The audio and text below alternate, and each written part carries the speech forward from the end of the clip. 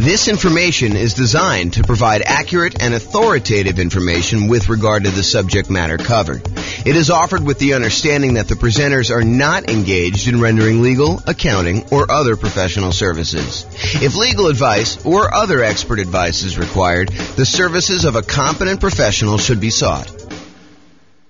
Welcome to the Raleigh Real Estate Investing and Real Estate Financial Planning Podcast.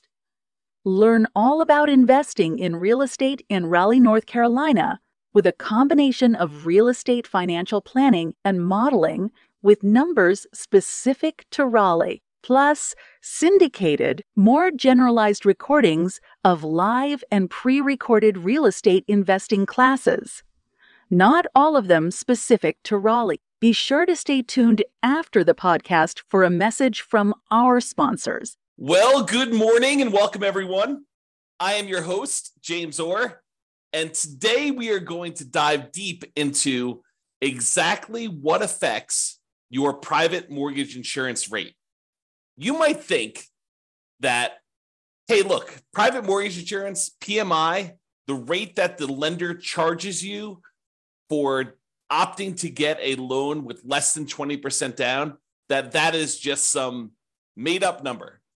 Turns out it is not a made-up number. Turns out there are some very significant primary factors that go into what your private mortgage insurance rate will be, and also some kind of secondary adjustment sort of things that they have in there as well to determine what your PMI rate is. So quick recap before we dive into the factors. Private mortgage insurance is insurance that you pay for to protect the lender in case you default. The lender would prefer it if you put 20% down.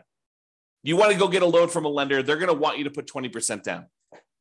However, you say to them, hey, look, I am less interested in putting 20% down. I would really prefer to put 15% down and buy this investment property. Or I would prefer to go put 5% down, move into the property, live there and house hack, and then maybe some point in the future convert it to a rental. Or maybe I want a nomad where I want to buy a property with 5% down. I want to move into the property, live there for at least a year till I save up for my next down payment, and then move out, convert that previous one to a rental, and repeat this process until I have as many rentals as I want. And you're like, look, and the lender says to you, look, I'll tell you what, I would prefer it if you put 20% down. In fact, I would prefer it if you put more than 20% down, because then I am even more protected. And I will reward you by putting more down by improving your interest rate. So not only will your interest rate be better if you put more down, but you'll also be borrowing less. So therefore, your cash flow, when you eventually convert this to a rental property, or if you're buying it straight up as a rental property, will be better. However, I'm not unreasonable. I will tell you what I'm willing to do.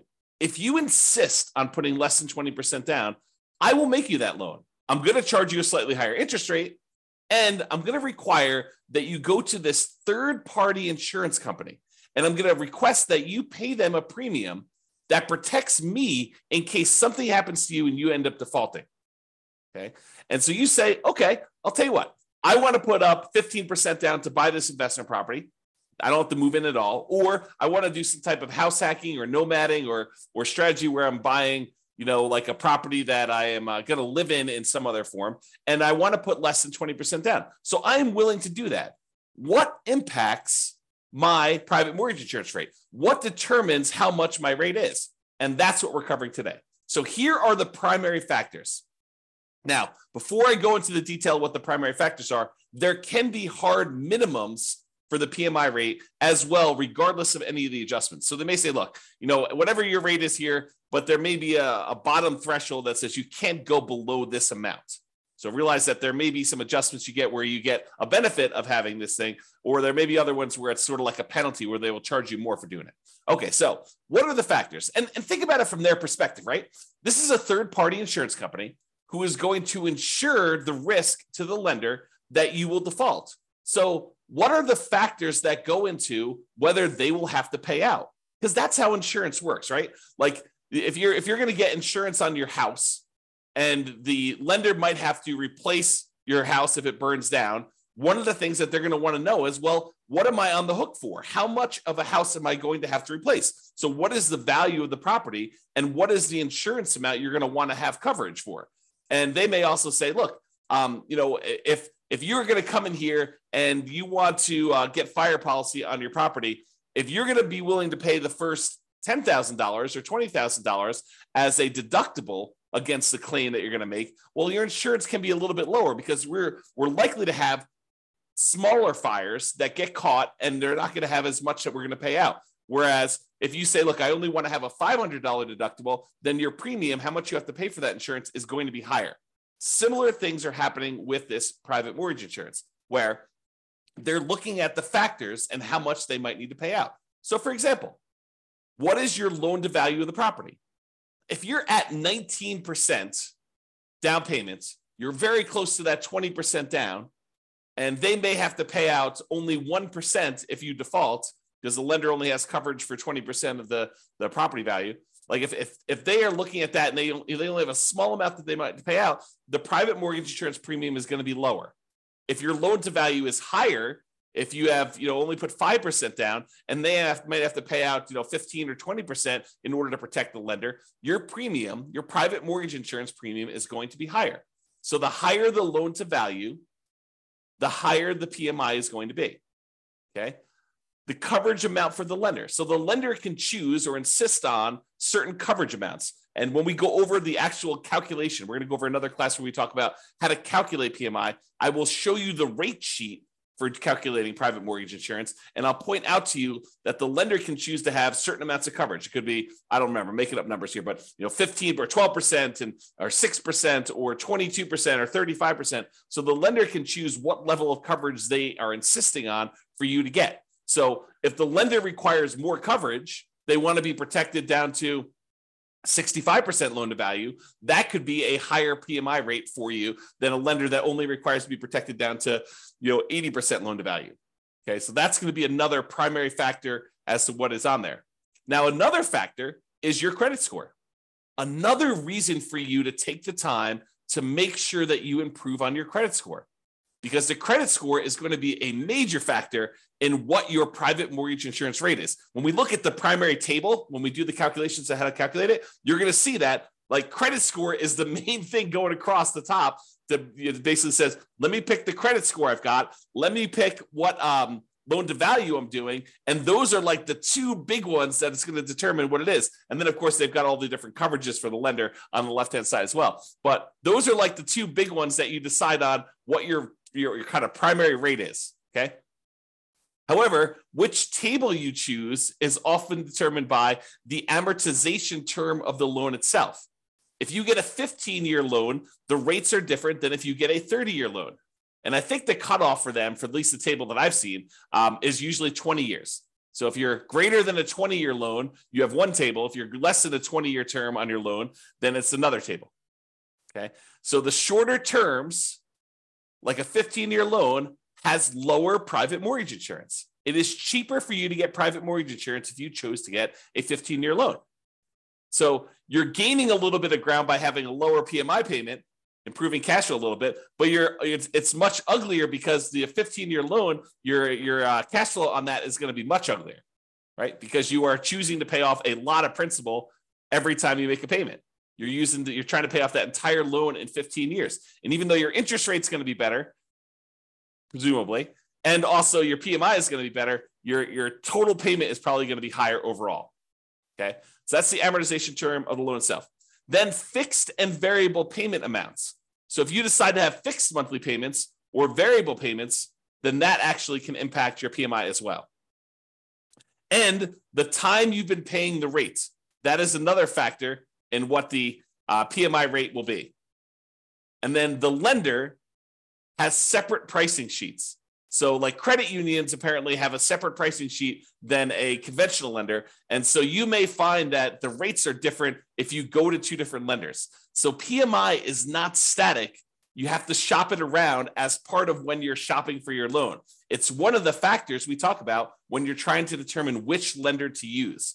So you want to go and find out not just like, hey, what is the rate today, but also what is your PMI rate for me in my situation? Okay. Now, those are like the primary factors.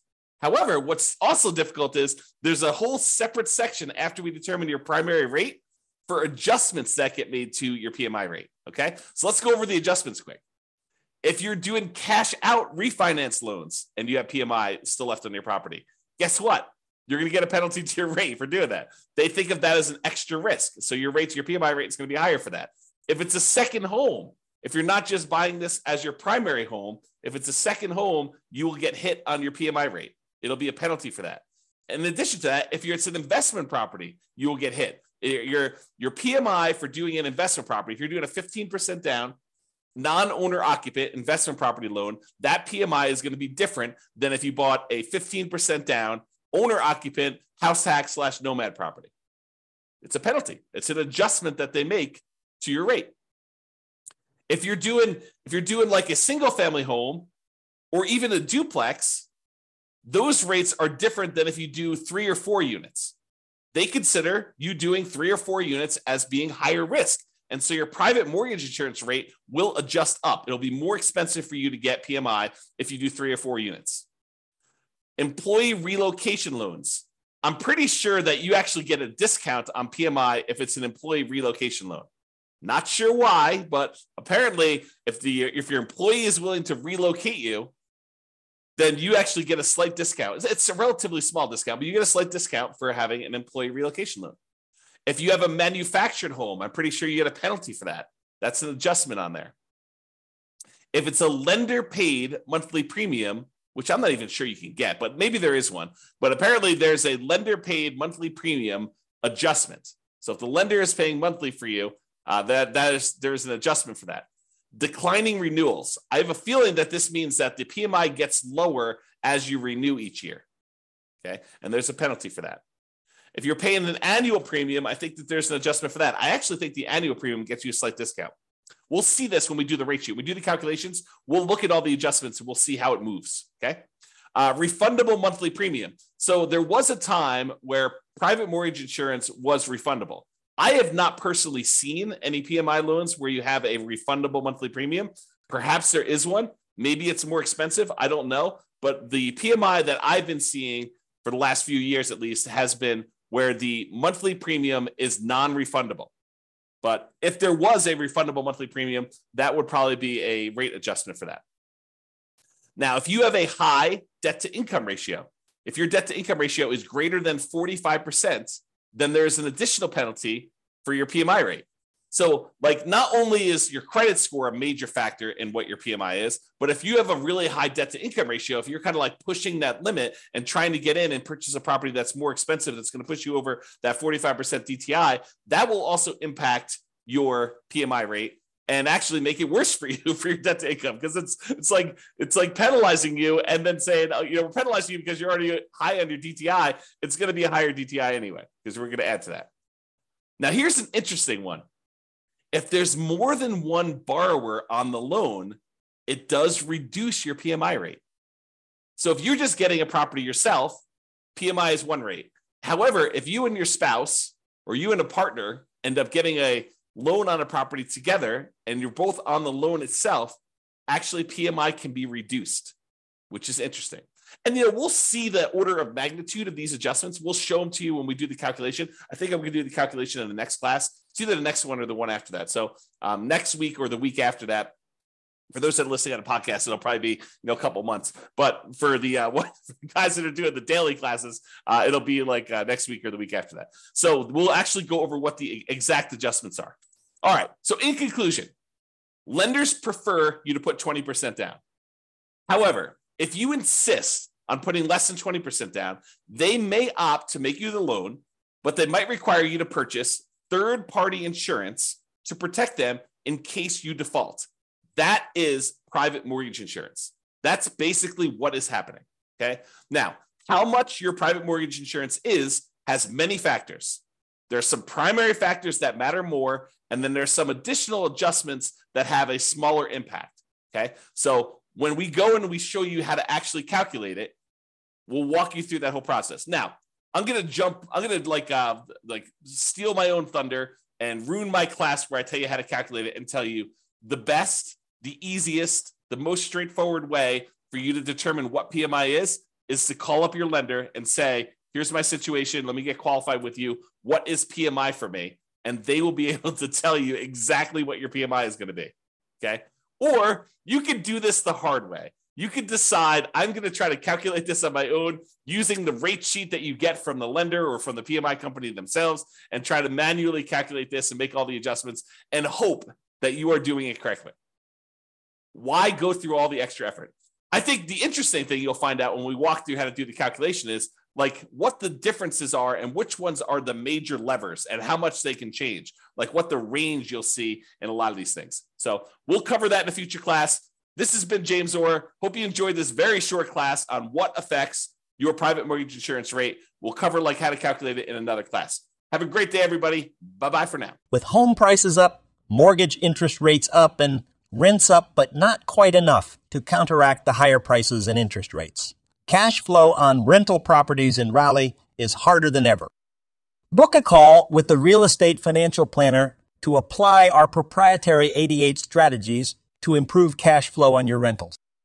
See the show notes for a link to schedule your call and improve your cash flow today. If you're a real estate agent, lender, or professional in Raleigh that wants to help our real estate investor listeners, consider reaching out to learn about collaboration opportunities with this podcast. We'd love to add more value to our listeners by having you assist our investors buy, sell, and finance their real estate investments. See the show notes to schedule a call to discuss collaboration opportunities.